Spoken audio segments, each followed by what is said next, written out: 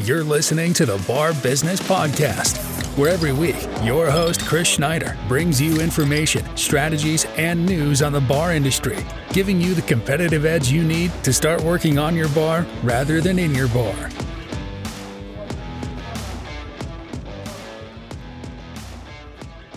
Starting this week, we're going to go through a 3-episode series on menus that sell.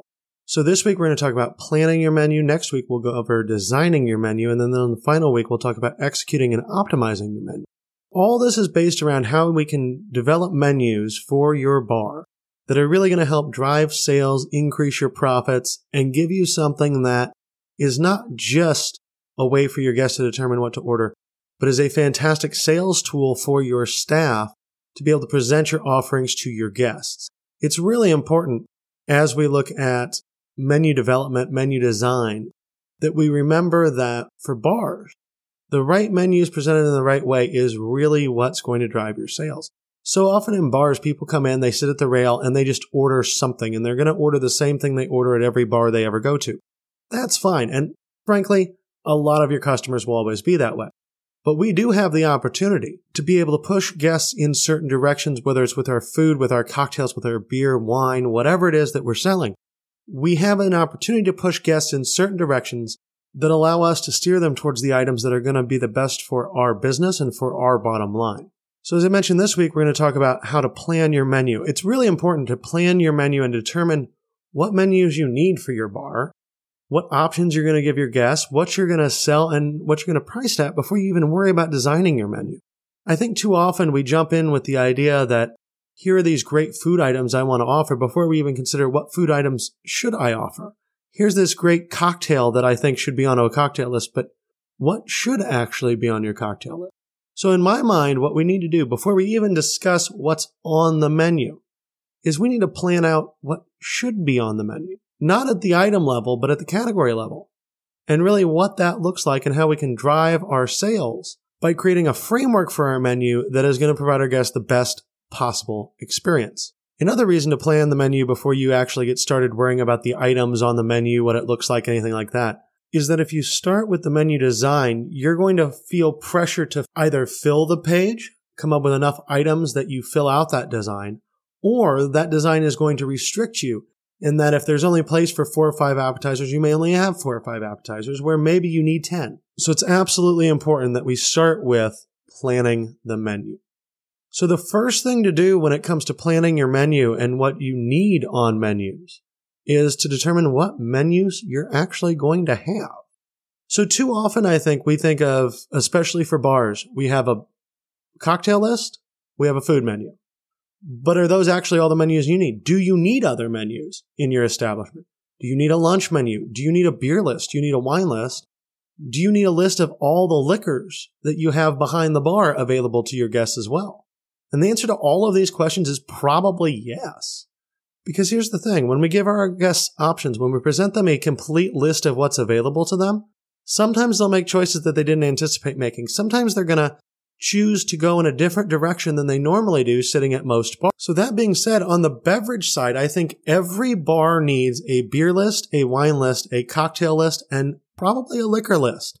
And within those, you may actually have multiple beer lists, right? You may have a draft beer list and a bottled beer list. And potentially that draft beer list is not actually printed. Potentially that draft beer list is a chalkboard on the wall. But you still need that list somewhere, and you still need it available to your guests, and you still need to think about how many items are on each list and what that's going to look like. Because a poorly executed chalkboard does not sell the same way a very well executed chalkboard sells. So always keep in mind, you need to focus first on which list you need. And for beverages, again, I think you need a beer, wine, cocktail, and liquor list always available for your guests. Now, when it comes to food, for most bars, this is going to get a little interesting. Many bars are only going to have one food menu, right? We kind of use it for lunch, dinner, late night. It is the food menu. And sometimes that's sufficient, but oftentimes, actually, it's not.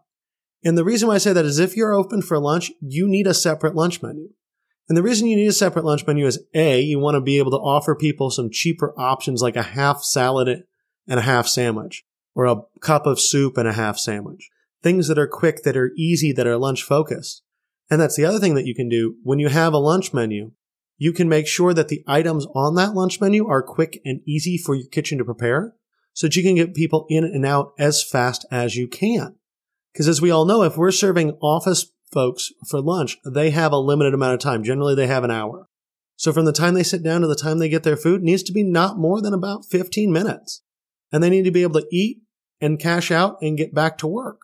We have to figure out how to fit a complete guest experience in about 40 minutes. So you need a menu that allows you to do that. And your normal food or dinner menu is not going to be that answer. Also, if you're open late at night, maybe your kitchen doesn't prepare everything from 9 p.m. till 1 or 2 in the morning that they prepare, say, during the dinner rush from 5 to 9. So if you're going to have a late night menu, you need to print that. You don't need to just have a regular menu and tell your guests, hey, here's the list of items you can't order. That provides a bad guest experience. If you're going to have a limited late night menu, you need to print a limited late night menu.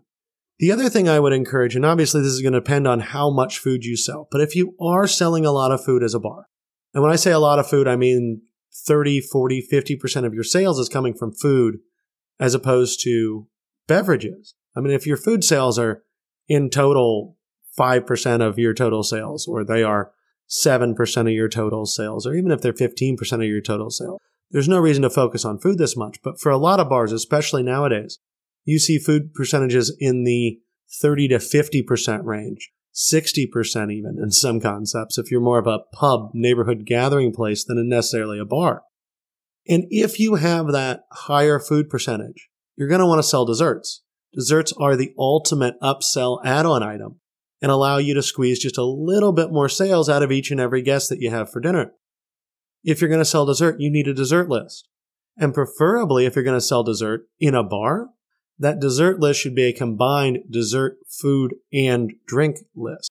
Give people the idea to get that Irish coffee with their cheesecake. Give them the idea that they should have a chocolate martini with their chocolate cake. So when you have the opportunity on that dessert list, you want to include drinks as well there. So once you've determined what actual menus you need to have, which menus you need to create and design in order to give your guests the most choices and the best experience you can, then you have to decide what you're going to sell. And at this step, I'm not referring to deciding the items you're going to sell. I'm referring to deciding the categories you're going to sell. And what I mean by that is, let's take a look at a food menu, because this is probably where we have the most categories. With wine and beer and cocktails, generally we just have one list. It's a shorter amount of items. With food, though, this gets very complex because we're going to have appetizers, we're going to have salads, we're going to have soups. In a lot of bars, we're going to have sandwiches, we're going to have burgers, we're going to have entrees. There's all sorts of different potential menu categories that we need to worry about. So the first thing we have to do is decide, what are those menu categories? What is actually going to be on my menu? Because there's no reason to come up with dishes and with designs and all of that aren't going to include what's on your menu. Once you have an idea of what those categories are, then it's important to pick the number of items you want to serve in each category. Too often we just come up with food items, and if we have 10 appetizers, we have 10 appetizers, and if there's 6 salads, there's 6 salads. That is a very haphazard way to make your menu. Instead, you need to actually consider, how many of these should I have? And in general, when I'm talking with most clients, and it depends upon what your establishment is, food cost percentage compared to your total sales and a number of other factors, most bars don't need a food menu that exceeds 30 items, 40 items. I really consider that the top. I think if you get upwards to 50 or 50 plus, that's too much to reasonably make for most bars out of their kitchen. And it's going to increase your kitchen labor. It's really not helpful at that point. So to me, 30 to 40 items tends to be that sweet spot with food. So that usually comes down to about 10 appetizers, 10 sandwiches, call it 5 entrees, 4 or 5 salads, and some soup. You may have some more categories. You may have some different ways of looking at it. For instance, we might separate sandwiches from burgers and say have 4 or 5 specialty burgers and 5 or 6 different sandwiches that we offer. But really, you want to try to stick to that 30 to 40 range. So depending upon your concept, depending upon what you're trying to do, it's really important to pick out what are those categories and how many items are we going to put in each. Once we know what those categories are going to be, then we want to look at what our preparation method should be. So too often in the bar business, a lot of folks skip looking at this. And it's really important to think about what equipment do I have? What is my staffing like? I mean, if you want to offer high-end food and you want to do seared foie gras and scallops and a bunch of fancy stuff, but you don't have anyone who's ever cooked at that level, you're not going to be able to do it, right? So you have to have food that your staff can prepare. But more than that, because you can always get different staff if you want to change your food, you need food that your equipment can prepare. And it's really important to think about things like fryer space. A lot of bars tend to go very heavy on fried foods, and that's just kind of what people expect in American bars. But if you go high on the fried foods, if you have a lot of fried food, especially if you're doing frozen to fried food that's going to take longer to cook, you need the fryer space. So if you only have 1-2 basket fryer that's pretty small, you can't have all your items on your menu be fried. You're going to have to do some baked, some grilled, some saute. Move that around a bit. And honestly, especially in today's world when people are health conscious, when there are different people with different dietary concerns, having your food items spread across different preparation methods helps not only in making sure that you don't overload a single piece of equipment, not only in making sure that you have a menu that your kitchen can actually prepare, but it also helps allow your guests greater choice in the experience they are having and in what they want to eat. Because you will have plenty of guests that do not want fried food. So if all you have is fried food, they just won't eat with you. But if you can offer them grilled chicken or a light fish dish, they're likely to order that. So it's important that you make sure that you always have preparation methods that will speak to different people and that you're not overloading your equipment. Keep in mind, though, all of this that we've talked about so far, none of this has to do with what items you're actually going to sell. It's about what categories of items you should have on your menu and how you should prepare those items based upon your staff and their skill level and the equipment that you have, and making sure that you're not overloading your equipment, but also providing your guests a good variety. It's not about the item. And the reason that is because you need to figure out the parameters before you figure out the what. If you figure out the what too early, you'll force the parameters. And we don't want to do that. We want to determine what menu is going to work best before we decide on the individual food items that are going to accomplish that. Now let's turn to beer, wine, and liquor for a moment. Because unlike food, we're not going to have to worry about how we make things so much. I mean, obviously, we can't have a blended cocktail if we don't have a blender to make it in, which frankly, when I bought my bar, the first thing I did was I took the blender from the bar. I took it back to the kitchen. I said, okay, you guys are going to make salsa from scratch now. And that was my opinion of blended drinks. But if you're in someplace tropical, you're not going to be able to get away from frozen drinks. So you're going to need that blender. But outside of blended drinks, really, when we're looking at a cocktail list, what it comes down to as far as determining what to sell is the skill level of your bartenders and your concept type, because your cocktails have to fit your concept. Obviously, if you're a neighborhood bar in the rural Midwest, you probably aren't selling a lot of bourbon flips. So you need to make sure your menu fits the location, fits the ideas. And then you also need to look at preparation method, because we don't want to have too many menu items on our cocktail list that say include raw egg, because some people are never going to have a cocktail with a raw egg in it. We also don't want to have too much that's too sweet. There are a lot of people that enjoy sweet cocktails, but there are also a lot that don't. And frankly, there's a lot of people that don't want that sugar in their drink, either because they're watching their sugar intake or they just don't want a bad hangover the next day from it. So always make sure when we're looking at a cocktail list that we have different preparation methods involved. When it comes to wine and beer lists, you need to think strongly about the different options you're providing your guests. So one thing that I see all the time, and this happens when we have bars that come up with beer lists based upon what people say they want rather than using some logic to kind of gatekeep that, is that you end up with a beer list that is 90% IPAs, let's say. Whatever that popular beer is, that popular beer category is, maybe there's 2 or 3 different popular beer categories going on right now, and your list has all of them and only those beers and very little selection otherwise. You always want to make sure that you have a rounded out selection when it comes to beer and wine so that whomever comes in has an opportunity to get what they want. It also makes you seem like a better run bar. And the same thing is absolutely true when we look at wine. You want to offer a wine selection that has multiple options in multiple categories for your guests. You need a Pinot Noir, you need a Merlot, you need a Zin, you need a Syrah maybe. Maybe not, depending on the type of bar you are. But if you're going to have an extensive wine list, you need to hit all the common varietals. You can't just have Cab.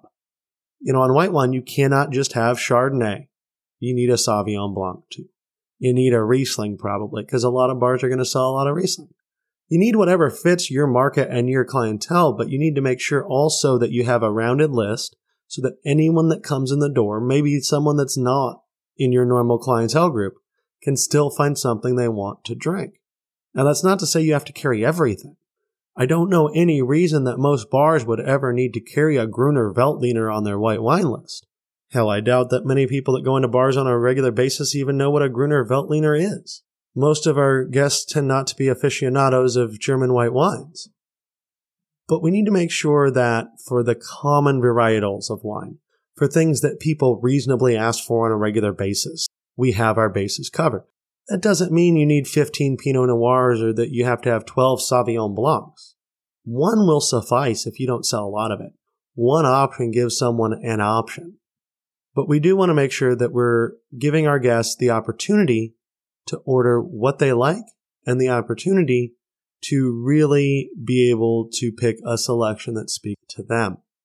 Once we've decided the categories of the items we're going to sell and the preparation methods that we're going to use, and we kind of have this framework for all the menus we need for our food, liquor, beer, wine menus. Now we have to determine what actual products are going to fall into those. And this to me is the actual fun part. And this is also the best part to start involving your staff and to really start bringing them in and making them feel heard. Because even if you don't use every suggestion your staff has, and you won't, even if you only pick things that were your ideas, involving your team helps build camaraderie, and it also gives you ideas you wouldn't otherwise have. I don't know of anyone in this business that is smart enough to write a perfect menu themselves without asking anyone else for advice. You need to involve your team. They're the ones that interact with the guests the most, especially in the front of house. They're the ones that know your equipment in the back of house and what they can reasonably do. They are the ones that can help you determine, have you tried to be too aggressive, not aggressive enough? Does the food you have work for your guests, for your equipment?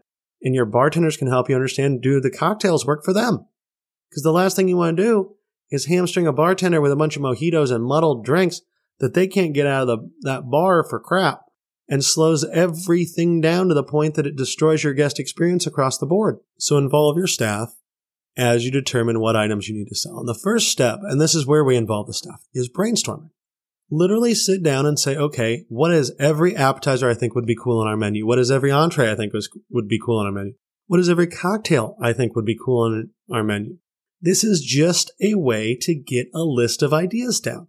And frankly, I recommend doing your brainstorming not all at once, but do multiple brainstorming sessions. You want to actually spend some time thinking about this, spend some time away from it, come back together. Because if you're doing a group brainstorming session, once you're done with that, everyone's mind's still going to be thinking. Everyone's mind's still going to be coming up with new great ideas.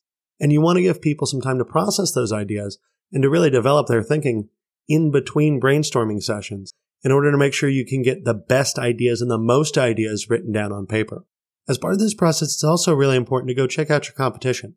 You want to make sure that if everyone in your competitive set, if all the bars around you that have a similar concept offer the same food item, well, maybe you should offer it too. I mean, we can't be too afraid of copying people because, well, copying is flattery, A. But B, if everyone else is doing it, there's probably a good reason for you to do it as well. Now, maybe there's not. Maybe everyone else in the market is doing it wrong, but that's highly doubtful. So look at what other bars in your area are serving for their items, and then see if there are commonalities between everyone in your competitive set. you probably want to incorporate that into your menu as well. Once we've brainstormed, once we've looked at our competition, once we have an idea of what items we may want to offer, generally at this stage, we're going to have tons of potential items. On a cocktail list, if you have innovative bartenders, they may have come up with 50 items, but maybe your list only needs 12. Maybe it only needs 8. On the food end, you're going to come up with way more food items than you can actually prepare and put on the menu. And we didn't worry about that because brainstorming is all about getting these ideas. And before I continue, one very, very important thing to always do. Every idea you ever have, you need to record. All this brainstorming needs to get written down somewhere because when you go to change a menu, when you go to optimize a menu, you're going to need ideas. And why not go back through the ideas you've already had and see if you can figure out a way to do them, or maybe an idea that wasn't good because it was summer is now good because it's winter and it's a heartier dish and perfect for a winter menu. So never get rid of your brainstorming because that brainstorming will come in handy in the future always. But once you have that brainstorming done, we're going to start narrowing down the list.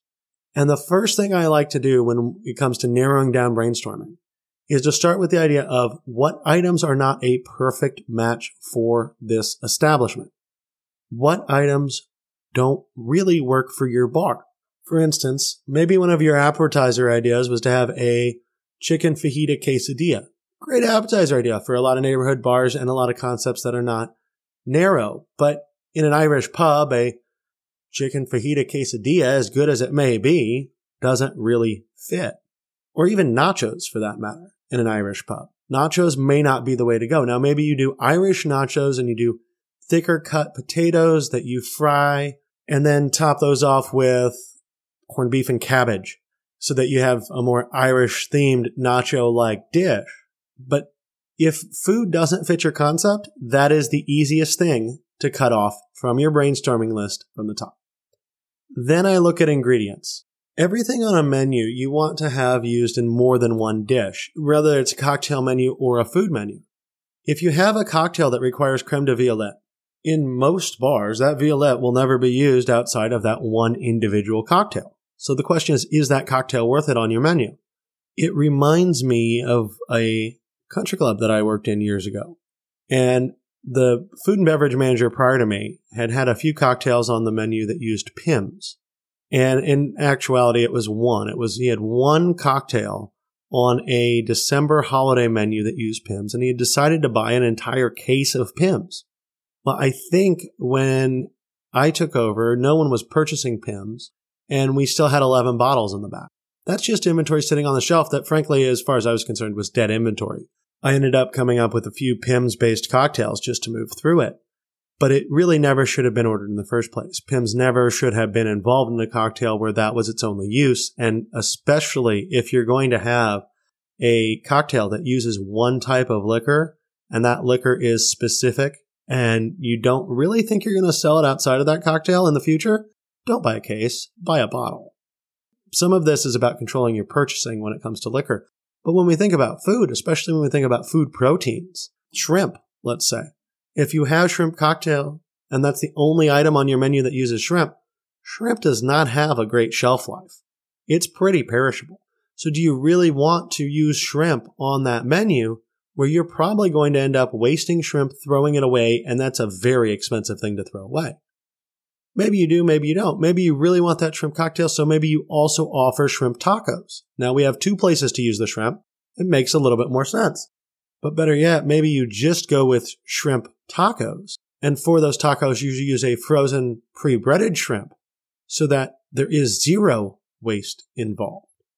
So we need to look at ingredients. Food ingredients, we need to look at ingredients for cocktails and make sure that we don't have any ingredients that are going to cause us to have increased cost, that are going to provide opportunities for there to be excessive waste, and that everything that is going on that menu, preferably, is used in 3, 4, 5 different spots, but at least twice.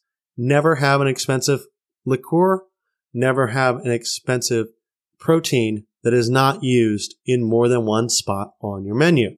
Now comes the most fun part. Once you have that item list narrowed down, Once you've determined, hey, here is what I actually think could all be winners on my menu, now it's time to test it. Obviously, with a beer list, with a wine list, you don't need to test. But with a cocktail list, you absolutely need to test. You need to make the drinks. You need to try them. For your kitchen, you need to test every single item. And we're not just testing the recipe, but we are. We're not just testing the preparation method. That's part of it. We're also testing how easy it is for our staff to make. How reasonable is it for them to be able to produce this time after time after time, especially if they're in a rush, especially if they are otherwise in the weeds. Is this something they can pull off? And if it's not, you don't want it on your menu. Don't play to stretch everything to its limits. Play to your strengths. So when you're testing, yes, we worry about presentation. Yes, we want to worry about getting that recipe absolutely perfect. Yes, we want to look at every single part of how that's made. But we also want to look at, is it reasonable to make this while we're in a rush? Is it reasonable to make this while we're in the weeds? And so what that testing is going to do, A, it's going to give you some good time eating and drinking. But B, it is going to allow you and your staff to make sure that everything that's going on that menu is going to be awesome. So during the testing process, you are going to cut down that list even more. But generally speaking, once we get past that testing process, there are still too many items for each category than we should reasonably be putting on our menu. And this is when you have to absolutely stop yourself from just saying, well, I'm going to put it all on there. This is all great. Don't do that. Go back to what you determined to be the optimal number of items in each item category in your menu, whether that's your cocktail menu or your food menu. And you're only going to have that number of items, period. So if you have more than that have made it to this stage, what you're going to need to do is cut that list down again. And the best way to do this is to actually just bring your team in, bring a group of your team in, doesn't matter, for the cocktails, for the food, whomever makes sense to involve, and essentially allow them to vote on it. Because there's nothing that you have at this point that shouldn't be able to be great on your menu. Allowing your staff to vote on what items actually from your short list make it onto your menu gives them more buy-in. It gives them more passion about what they're selling. It makes it easier for them to sell those items because they're the things that they like the most. So this is really a time to involve your team and to build a stronger team by allowing your team to make some of the final decisions on what actually makes it onto the menu from the short list that you've developed. But also at this stage, we want to refine down to the exact items we want, but we also want to keep a short list of alternates that are ranked. Because our next step is going to be pricing, and if we run into issues in the costing and pricing of an item, we may have to still throw that item out and pick a different item. And when it comes to pricing, the biggest thing we always have to remember is cost matters. Percentages matter. Now, some items are going to be a higher cost percentage. Some items are going to be a lower cost percentage. So we also need to keep in mind what we predict our sales of different items may be. And to some extent, it's very, very difficult to guess this out of the gate until you have some of these items on a menu and you can really talk about optimizing what you're offering. And that's what we're going to dive into in the third week of this 3-part series. But for now, let's just say we have to make sure that our cost of each item is around or does not exceed our optimal cost percentages. And that's true for cocktails, that's true for wine, that's true for beer, that's true for every single list that we are going to put out. We have to look at our percentages and we have to determine what our ideal cost percentages are and then back into what our prices should be. Now, something that you absolutely have to consider and something that a lot of people don't actually go through the full steps of doing is that when we're talking cocktails, when we're talking food, we absolutely have to make sure that we are including every single little ingredient that goes into that dish, that goes into that cocktail when we go to cost it. If you cost all your cocktails without costing the garnishes in that cost, you're never going to make the cost percentage that you should. Your theoretical cost percentage will not meet what your actual cost is. If in pricing all your food, you never consider things like the butter you're using to saute something or the oil in your fryer, all that contributes to your food cost. That needs to be built in. Now, there are a couple different ways to do this. You could, on one hand, say, well, my ideal cost needs to be 30%. So I'm going to actually structure it so that my cost is 28% because I know that additional butter, that additional fryer oil, those items are going to eat up about 2%. That is one way to handle this.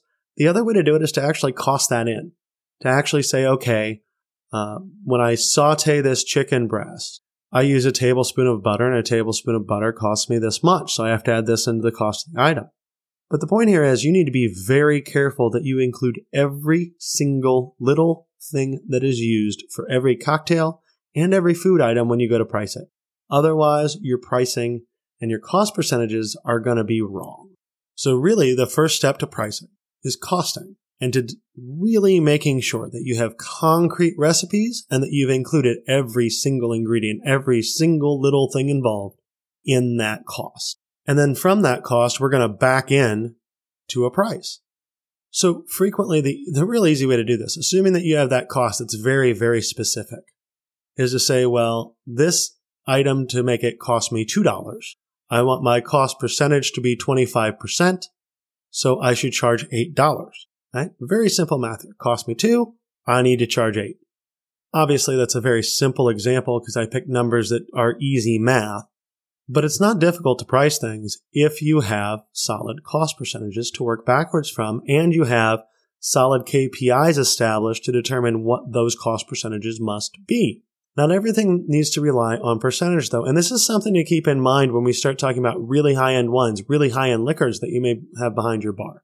If we only base our prices on cost, if I have a $100 bottle of wine and I need a 25% wine cost, I have to sell it for $400. Now, chances are you don't actually need to sell it for $400 because if you think about it, there's no difference for your servers, for your staff from opening a $100 bottle of wine or a $5 bottle of wine.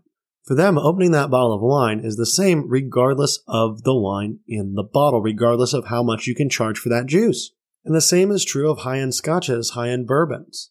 It's no more difficult to pour a very high-end expensive bourbon on the rocks than it is to pour a very cheap bourbon on the rocks. It's the same activity, the same steps. So in addition to looking at cost percentages for all of our items, for our more higher-end items, we want to look at contribution dollars. That is to say, how much money am I making on this sale in just pure dollar numbers? So for instance, if I have a bottle of house wine and it costs $5 for that bottle, I want a 25% cost when I sell the bottle. So I sell the bottle for $20. I make $15 contribution dollars on that bottle of wine. Now, as I mentioned, there's no difference in selling that bottle of wine and selling a very high-end bottle of wine. So in theory, you could price all your wine so that you make the same amount of money per bottle. And so a bottle that costs you $100, you could charge $115 for. You're making the same amount of money for the same work as that house wine. Now, obviously, not a lot of bars and restaurants want to do that. You can look at this as an amazing way to give yourself a competitive advantage above your competition. One thing that I have always liked doing with all of the establishments that I've run is to cap my wine list markup. If the house wine is $5 and I'm charging $20, I have 15 contribution dollars. Oftentimes, I think with wine, one of the best places to cap your contribution dollars is about $50. So that $100 bottle of wine, now you're only going to sell it for $150. But at $50, you're making over three times what you made on the same amount of work and the same effort for that house bottle of wine. So really, it's a great deal. Maybe go 60 so that you're capping at 4 times your lowest bottle of wine. But the point here is that what that allows you to do is offer a great experience for your guests. It allows you to offer something to them that they expect to pay way, way, way more for, that you're giving them a hell of a deal on. But when you actually think about the amount of work required, when you actually think about the trouble that your staff goes through to provide that to them, you're making more money than you do on anything else without any other work. So it provides a nice win-win opportunity for both you, your team, and your guests, and it increases the amount of money your staff makes. If they can sell a $150 bottle of wine as opposed to a $60 bottle of wine, that's a lot more tip for them. And it's no more work, and it's saving your guest money, and it's allowing you to sell more, right? It's raising the amount of money that's going in your pocket as well. So you win, your guest wins, your team wins. It is an all-around great thing when you can make that happen. Also remember, always compare your pricing to market. Make sure that you're not going way above or way below your market in anything that you are selling. One final note here before we wrap it up. When it comes to your pricing, always consider tax. Often in the bar business, we are including tax in the price of our items. So let's say you're selling a domestic beer that costs you $1 a bottle, and you want a 20% cost on your bottled domestic beer, so you're going to charge $5 for that bottle. Perfect. There's your 20% cost. It's a bottled beer. You're never going to really have an issue there, except for one thing. If your tax is 8%, where does that 8% come from? So you charge that $5 and now you've lost 8% off the top. So your 20% is really 28%, period. So what you really have to do is charge $5.25 for that beer in order to maintain the same percentage. So never forget about tax. You need to add tax in if you are going to include that in your cost when you do all of this. So first determine your ideal cost based upon your percentage, and then add that tax factor back in, because if you don't charge those taxes, you're going to be paying them out of pocket, and it's going to drastically hurt what you're looking at in terms of your beer, wine, liquor, or food cost percentage, depending upon where that is that you've decided to include the tax. So I know we covered a lot today. This is one of our longer episodes. I really would encourage you to go back through. If you didn't have a chance, take some notes, write some of this down, because it's really important when we're going to design a menu, when we're going to get a menu that's going to sell best to our guests, that we go through all of this planning. This planning really does lay the groundwork needed to be able to make money. If you really think about it, if you don't charge the right amount, you can't make the right amount. And then none of the rest of anything that we talk about matters. The most important thing you do as a bar owner is determine the prices you're going to sell things for, because that determines your revenue. And if that part of the equation is not properly set up, nothing else matters. So really take some time, think about how you plan out your food items, your cocktail items, and even your beer, liquor, and wine, and how you present that to your guests. Because that is going to be one of the main determining factors in what you do and in what you are able to achieve with your bar. With that said, I hope you guys have a great week, and I will talk to you again next week when we go through the second part of this, designing your menu. So the actual physical menu design itself, now that we know what we want to put on it. Have a great week. Talk to you later. Thanks for listening to the Bar Business Podcast. Make sure to subscribe so you don't miss any future episodes. Check out our website at barbusinesspodcast.com and join our Bar Business Nation Facebook group for more strategies and tips.